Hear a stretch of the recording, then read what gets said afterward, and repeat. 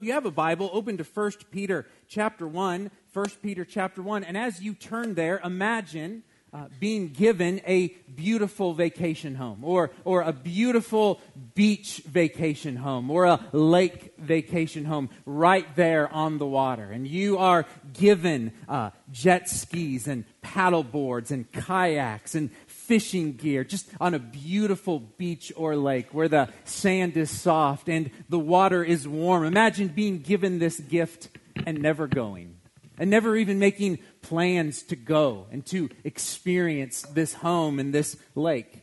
Imagine being given a good, legitimate check for $10 million. And instead of cashing that check, you throw it in your junk drawer in your kitchen where you keep half-used batteries, you keep old stale sticks of gum, you keep the little twisty ties from the hamburger buns, and you just throw that check in there, and you never cash it. You never make use of that money.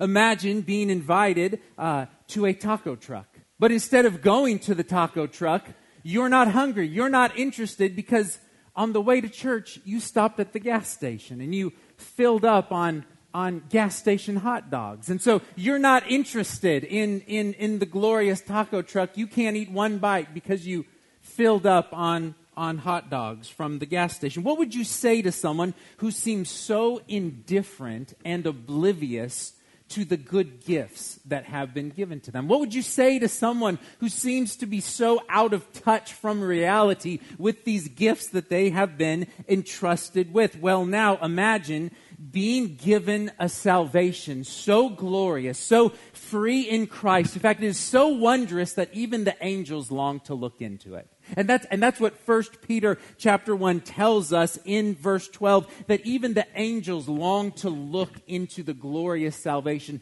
that we have been given in Christ. It is so wondrous, it is so profound. Imagine being given a living hope, a secure, rock-solid, God-guaranteed promise of life, glory, and joy, and yet never anticipating what is to come.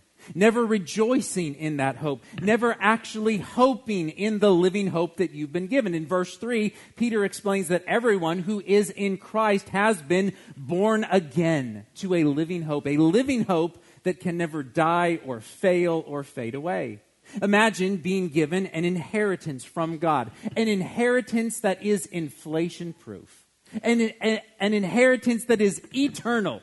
It is indestructible. It is undiminishable. It is priceless. And yet imagine going through life never thinking of that inheritance whatsoever, or thinking so little of it that it produces no joy, no anticipation whatsoever. Well, in verses 4 to 5, Peter describes our inheritance in Christ this way. In fact, throughout the first 12 verses of 1 Peter, it is clear that Peter is writing to enlarge our thoughts, to help us see more clearly the glory, the wonder, the joy of our salvation.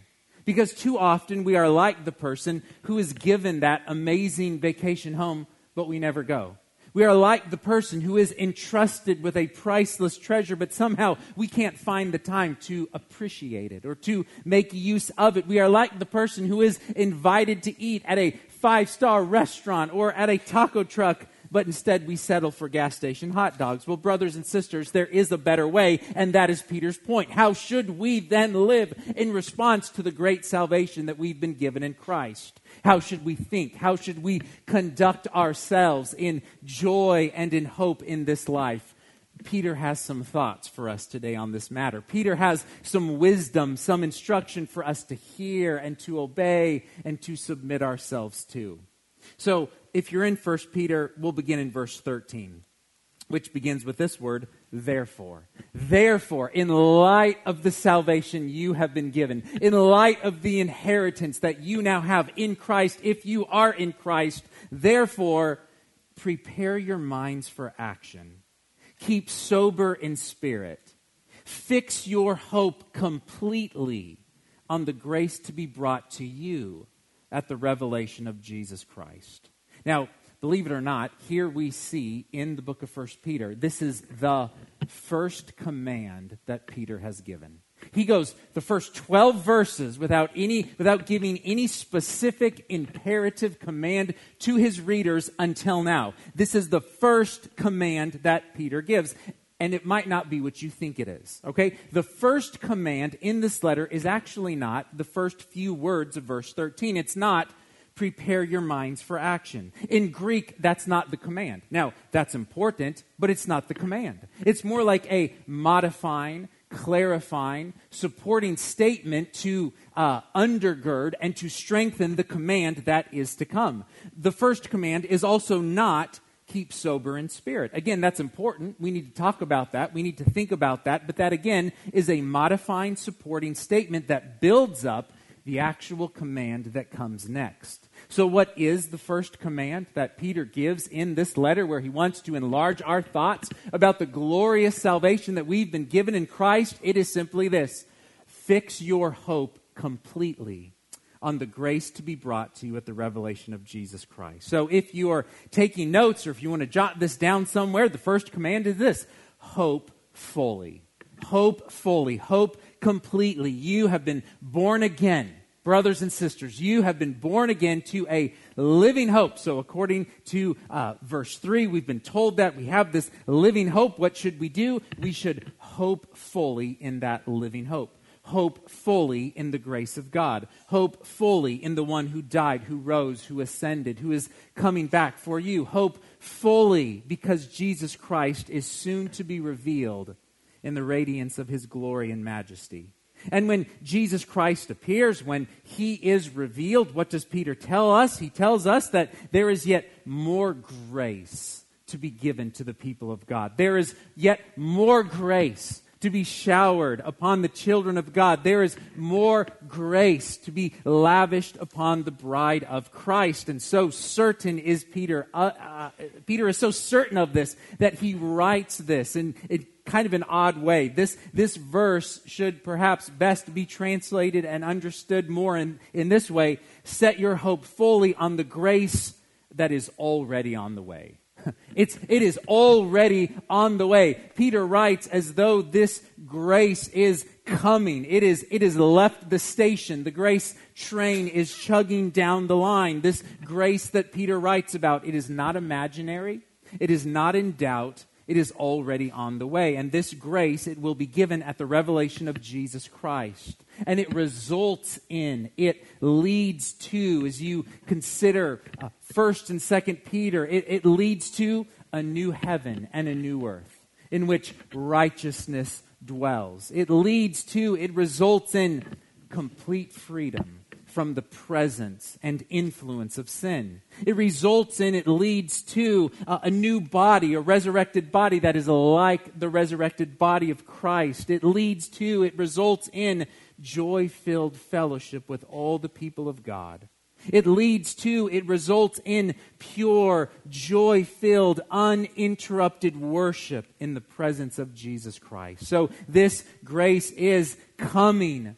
It is on the way, as Peter writes, where we will come to know. We will one day finally experience and know to the fullest what the psalmist wrote about in Psalm 16:11, where he said, "You will make known to me the path of life. In your presence is" what? "Is fullness of joy. In your right hand there are pleasures forevermore." This is all an expression of God's free, glorious grace to his people. Meaning what? Meaning we don't deserve any of it. We didn't earn any of it. Christ did. Christ on our behalf. All of this comes to us as a gift, as a priceless gift through the person and work of Jesus Christ. And as Jesus is fully revealed, the magnitude of his love towards his people is revealed. The depth of his kindness towards his bride is revealed. The strength of his joy in his redeemed people is revealed, all as a testimony to his glory and grace. So yes, Peter writes, fix your hope completely on the grace to be brought to you at the revelation of Jesus Christ. This is a good command. We should be eager to do this. We should be excited to do this. And yet, if this is true, and it is, why do we struggle with this so much? Why? When I wake up in the morning, my first thought is not, set my hope fully on the grace that will be brought to me at the revelation of Jesus Christ. That is not my first thought. Why do we stink at this? Why do we struggle so much to set? Shouldn't this come naturally to us? Shouldn't this come easily to us? The answer is no. No, because of the effects of sin that we still experience, because of the distractions that the world wants to throw in our faces, because of the passions and the desires that at times wage war in us, because of the clever tactics of our enemy, we often struggle with this. We must learn to set our hope fully on the grace that will be brought to us at the revelation of Jesus Christ, which of course brings us then to why verse 13 begins the way it does. Why does verse 13 not begin with the immediate specific command that he's driving to? Why does he start with two modifying, clarifying statements to enforce this command? Because Peter's trying to teach us something. Peter's trying to show us how we can learn to set our hope completely on the grace that will be brought to us at the revelation of Jesus Christ. Peter, what advice would you give us as we learn to do this, as we strive to do this? Well, Peter begins this way in verse 13. Therefore, prepare your minds for action. And then he writes also this, keep sober in spirit. Peter gives us two things to think about, two things to grow in so that we can rightly set our hope where it belongs. Now, if you're taking notes, you want to jot this down somewhere. That phrase, prepare your minds for action, could perhaps more literally be translated as gird up the loins of your mind, or gather together the loose ends of your distracted thinking. That's a strange thing to write, isn't it? Gird up the loins of your mind. What does gird even mean? And why does Peter talk about loins and minds in the same sentence? What is he getting at? Well, in Peter's day, they would wear long flowing tunics or shirts or robes, and when they needed to move into action or into battle, they would take those loose ends, that fabric, and tie it together or tuck it into a belt so that they could move and they could run. And Peter is here connecting that imagery for us in our minds. Peter is telling us that mentally we need to put away our bathrobe and put on our running shorts. Mentally, you need to put away the bathrobe, the long, plush, heavy, comfy bathrobe, and you need to be prepared for action mentally in your mind. Too many of us are walking around and we are ready to lounge. We are ready to see what's new on Netflix. We are ready to sit on the couch and scroll aimlessly for hours. We are ready to watch more funny cat videos on YouTube. We are ready to be entertained by every distraction that the world throws at us, but we're not ready to set our hope fully on the grace that will be brought to us when Jesus Christ returns. Now, don't answer out loud, but how would you describe the condition of your mind this last week, this last month, this last year? You know, in studying these verses, whenever I read this text, I am so plagued and bothered by my own answer to that question because I have one of these.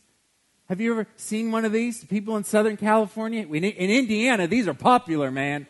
Everyone got a smartphone. I got to tell you, this smartphone has turned me into a very dumb person because I find myself at times so distracted and so prone to wander in my thinking. How many hours of scrolling? How many silly games can I download? How many distractions? How many alerts? How many loose ends can I introduce into my life before I've put on that big, plush, heavy bathrobe? And I am just ready to lounge. Now listen, I'm not saying it's a sin to own a smartphone. I'm not saying it's wrong to own a smartphone. I'm not saying you have to delete almost every app off your smartphone like I've chosen to do, but it might be good advice to think about doing that. It might be good advice to examine where your mind is in light of the technology that you use, because let me tell you this, it is more important to have a mind prepared for action than it is to own a smartphone.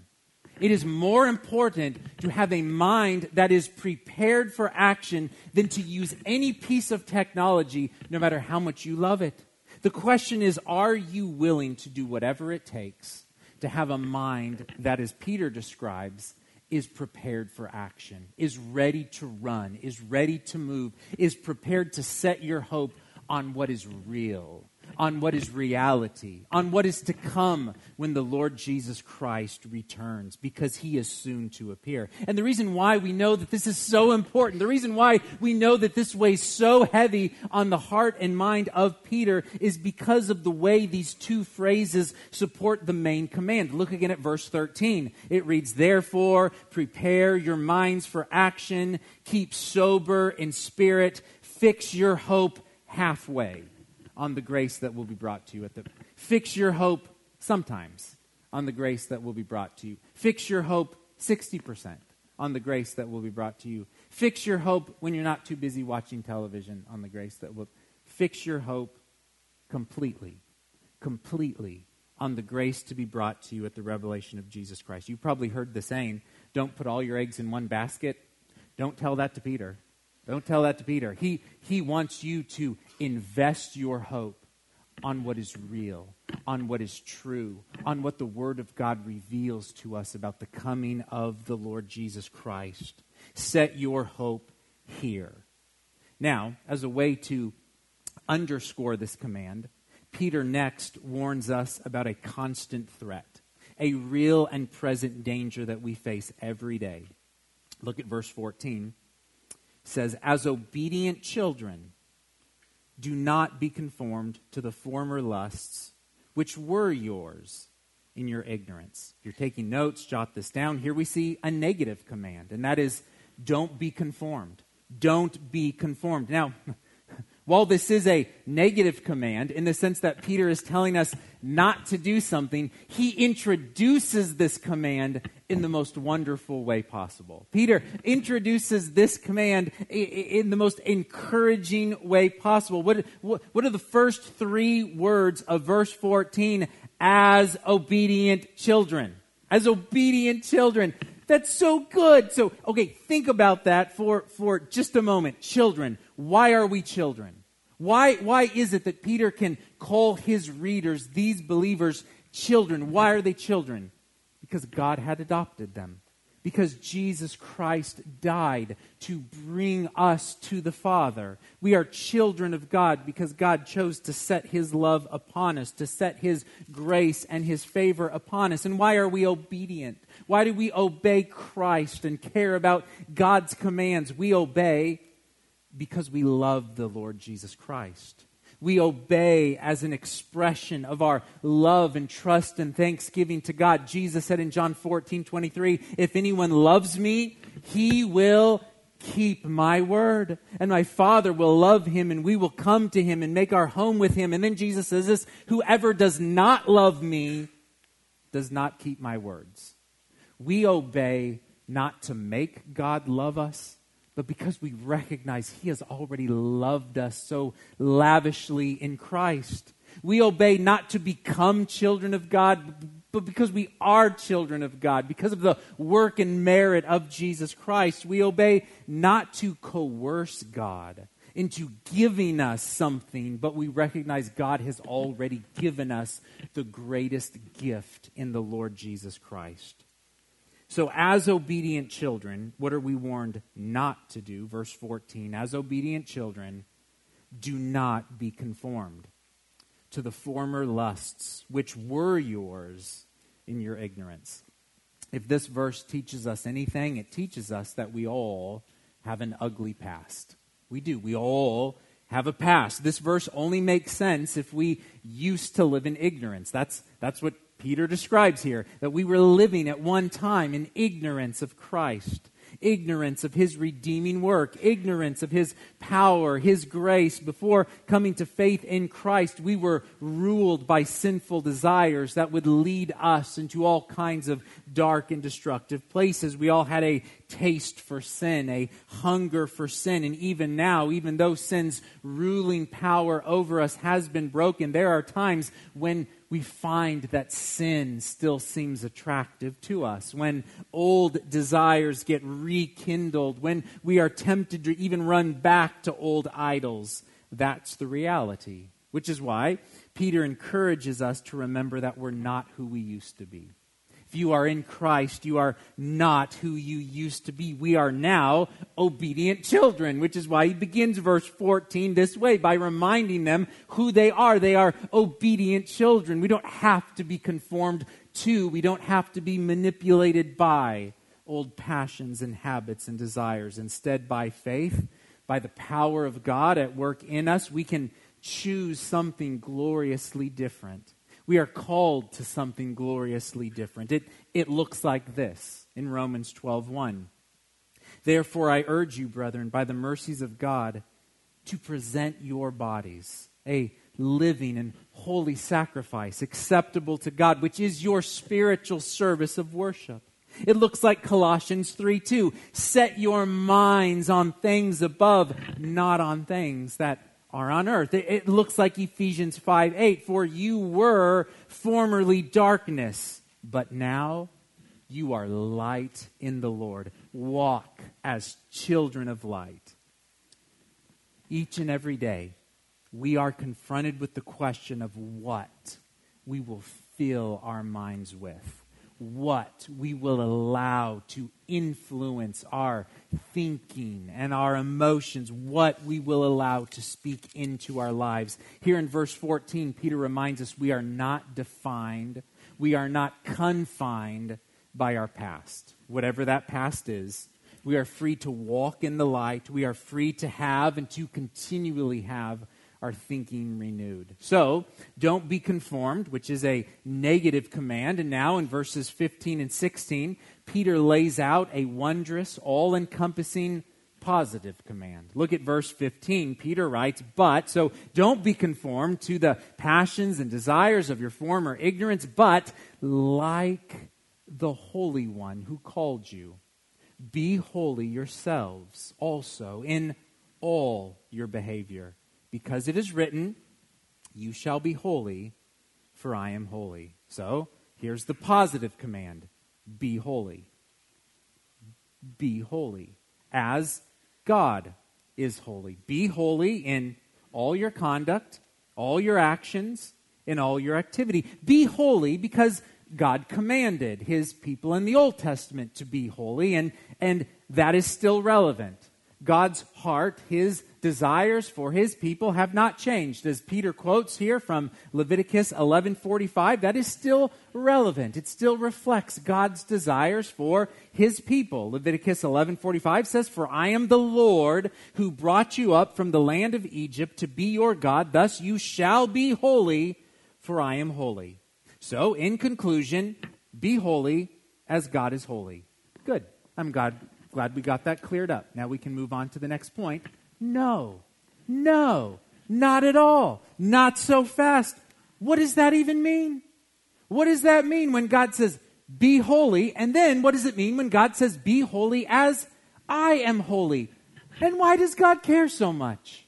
Why is this so important on the heart and mind of God that he would inspire Peter to write this and to reinforce this? Why did Jesus talk so much about the need for holiness in his people and in his disciples? Why is this repeated so urgently and so often throughout the Bible? There are many things, brothers and sisters, that we could say in response to this issue, but the central issue here in 1 Peter is this: God desires for his children to be like him. God desires for his children to walk after him, to grow, to know him, to imitate him, to love him, to follow him. God is gloriously holy. He is perfectly pure. He is untainted by sin, and God desires for his people to be like him. And listen, God is good. In fact, God is the very definition of what is good. Without God, there is no good. He shows us what is good. He is good. He does good. And God desires for his children to be like him. This call to holiness is so important because it is a call to godliness. It is a call to Christ-likeness. It is a call to reflect the nature and the character of God himself. And the Apostle Paul, he wrote something so similar to this in Ephesians chapter 5, where he wrote at the beginning saying, "Therefore, be imitators of God."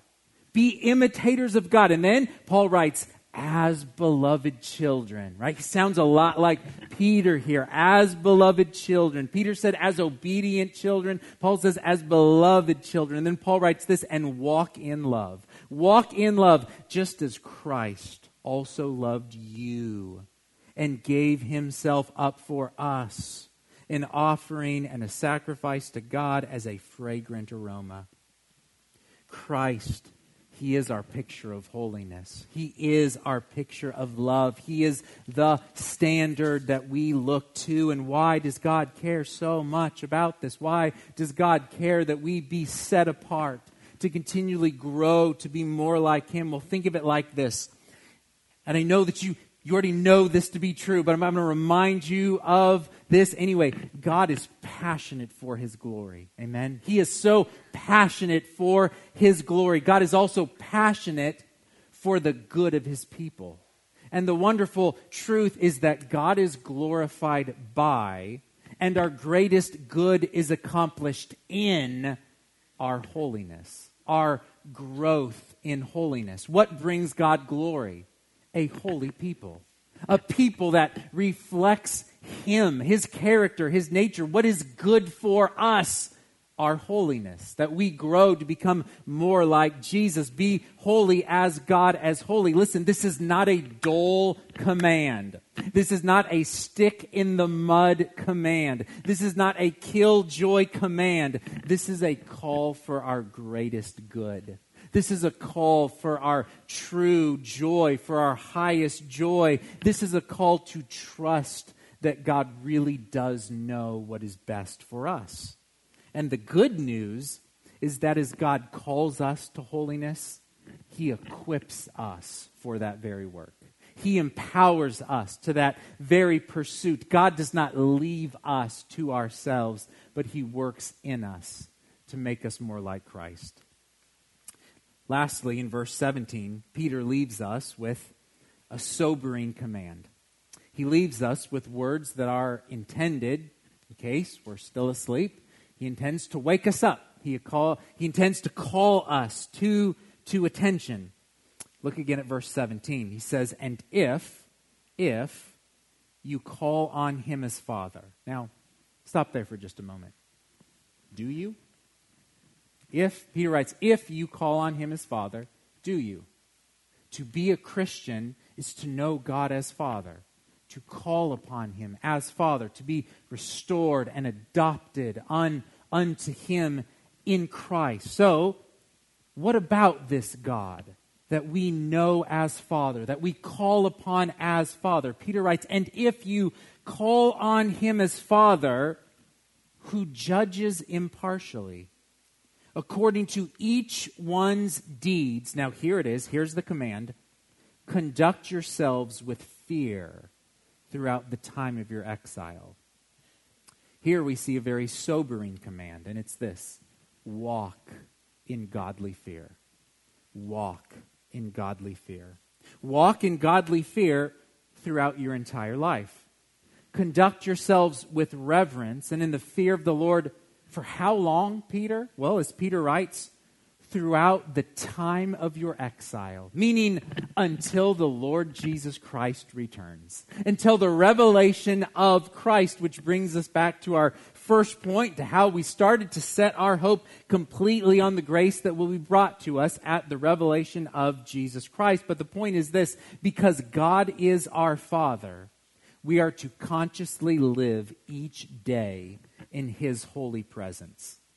We live before the face of God, whether we recognize it or not. We live in the presence of the Holy One, who is our gracious Father. And because this is true, we as believers can confidently say, I am His, He is mine, He is here, and that changes everything. I am His, He is mine, He is here, and that changes everything. As believers, we can say that. We get to say that. Here's what we don't get to say. If you're a Christian, here's what you don't get to say, according to Peter. You don't get to say, my daddy is the judge, and my daddy says that I can do whatever I want, and there will be no consequences for me. My daddy will just pat me on the head, and he will send me on my way. Oh no, friend. If that's you, you are quite mistaken. If God is indeed your Father, this ought to produce in us reverence, godly fear, honor, respect for Him. Why? Because as Peter writes, our Father is impartial. He is impartial. That is to say, He is not manipulated by a pretty face. He is not manipulated by someone who can offer Him money or something that He doesn't already possess. He cannot be bribed. He sees through every lie. He sees to the heart and to the motive of every person. He never turns a blind eye to the wrong, destructive, reckless behavior of His children. Now you're thinking, well, but what about Romans 8:1? And yes, Romans 8:1 is absolutely true. There is therefore now no condemnation for those who are in Christ Jesus. Praise God, we are completely free from the wrath and condemnation of God, and yet in this life, God will, when necessary, discipline us for our good. Why? That we may share His holiness, which is Peter's point here, that we would be holy, that we would learn to walk in holiness. Hebrews 12 makes this abundantly clear, that God is a good and a faithful Father who disciplines His children. 1 Corinthians 3 is also so clear that one day every believer's life will be tested and evaluated before Christ, and what is worthless will be burned up, and what is good will be rewarded. But again, the point is, as Peter writes, knowing God as Father, it ought to produce in us, yes, joy and comfort and peace, and it also ought to produce fear, respect, reverence, worship unto God. And why must this be so? Why is this absolutely the case? Go 2 more verses. Because as Peter writes next, we walk in reverence and worship, knowing that you were not redeemed with perishable things like silver or gold from your feudal way of life inherited from your fathers, but with precious blood, as of a lamb unblemished and spotless, the blood of Christ. This morning, if you are not a Christian, we beg of you to repent of your sins. We beg of you to hear this text, to see the graciousness of God in Christ, to see the sacrifice that has been made, and to repent. To confess your need for Christ, to call out to Him even now in your heart and mind, and to find life and healing and joy in Christ. If you are not a Christian, if you are not yet a follower of the Lord Jesus Christ, do not wait until tomorrow. Tomorrow is the worst day to follow Jesus. Follow Jesus today. Today's the right day to follow Jesus. Today's the right day to love Christ, to worship Him, to adore Him. If you don't know Christ as Lord and Savior, confess your need and come to Him today. If you are already a Christian, we praise God for that. We would ask you to humbly consider what Peter writes here. We would encourage you to ask yourself, are you setting your hope fully on the grace that will be brought to you at the revelation of Jesus Christ? We want to encourage you to gird up the loins of your mind. We plead with you to distance yourself from anything that hinders your thinking and your pursuit of Christ. Throw off every unhelpful distraction. Throw off every unhelpful form of entertainment, anything that keeps you from delighting in and following Christ. He is worthy. He is worthy of your worship. He is worthy of your trust. He is worthy of your reverence and of your fear. Let's pray. Gracious Father, we thank you and praise you for what you have done for us in Christ. We thank you for the ways that you have loved us, that you would save us and redeem us and reconcile us because of the merit and work of your Son. Lord, we pray that you would bring to our minds those things that we need to forsake, those things that become a stumbling block to us to keep us from seeing and loving Christ as we should. Lord, we pray that until that day when Jesus returns, that we would do, as Peter says, that we would set our hope fully on what is to come, knowing that you are good. You are worthy of our love, worthy of our worship. And we pray this in Jesus' good name. Amen.